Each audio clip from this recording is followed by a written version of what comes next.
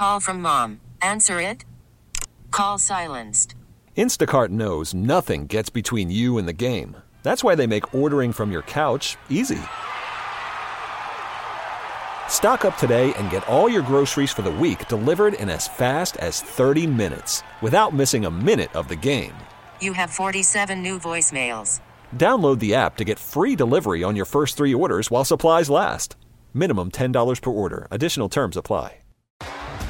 T-Mobile has invested billions to light up America's largest 5G network, from big cities to small towns, including right here in yours. And great coverage is just the beginning. Right now, families and small businesses can save up to 20% versus AT&T and Verizon when they switch. Visit your local T-Mobile store today.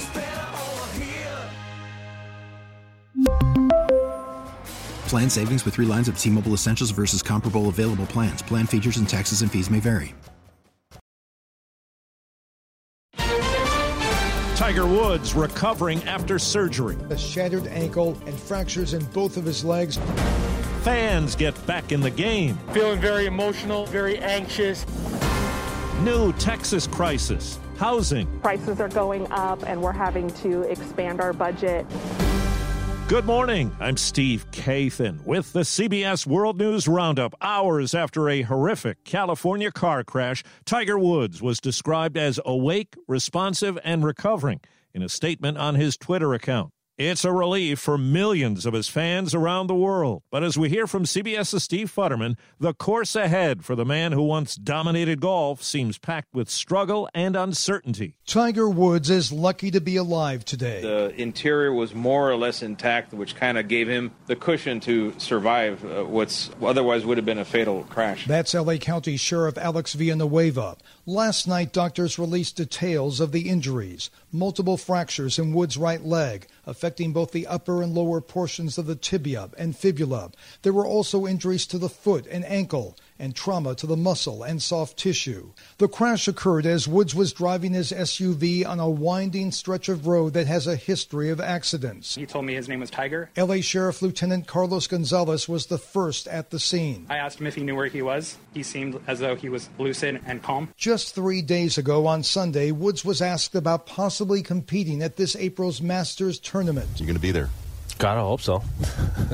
I got to get there first. Now the Masters seems the furthest thing from Tiger Woods' mind. Kyle Porter of CBSSports.com says Woods, who has won the green jacket at the Masters 5 times, faces enormous odds now for simply a return to the sport. He's had 5 back surgeries. He's had multiple leg surgeries. He's had an Achilles, a neck, all these different things that have just battered and beaten up his body over the years to the point where you're like, man, what does he have left even without this car accident? CBS Sports golf analyst Nick Faldo. At 45, you're kind of at the tail end of your career anyway, and to absolutely shake your body up like this. Hey, if anybody's got the mental strength to come back, but I would have thought that this would be in stages. Life first. Hey, golf is second, and then competitive golf is possibly a long way down the line. CBS's Dr. David Agus tells us recovery will be long and difficult. They actually had to put a slit in each of the muscles to allow the pressure to be relieved. So it's going to take a while to retrain these muscles, to enable these bones to heal over the rod. We're talking at least 6 months of recovery here, to be able to get to some semblance of walking. A sign of hope in the pandemic is more sports fans being allowed inside to arenas. CBS's Mola Lengi at Barclays Center in New York says there are procedures.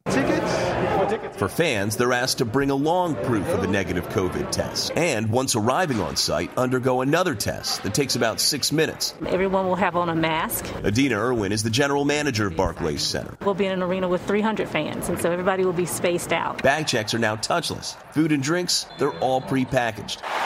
A few miles away in Manhattan's Madison Square Garden, they welcomed fans back by the thousands. Never been to a game in a 20,000-seat arena with 2,000 people spread out. Now to Rochester, New York, where a grand jury has decided not to charge police officers in the death of Daniel Prude. Police were seen on video holding the 41-year-old black man down, naked and handcuffed, on a city street last March until he stopped breathing.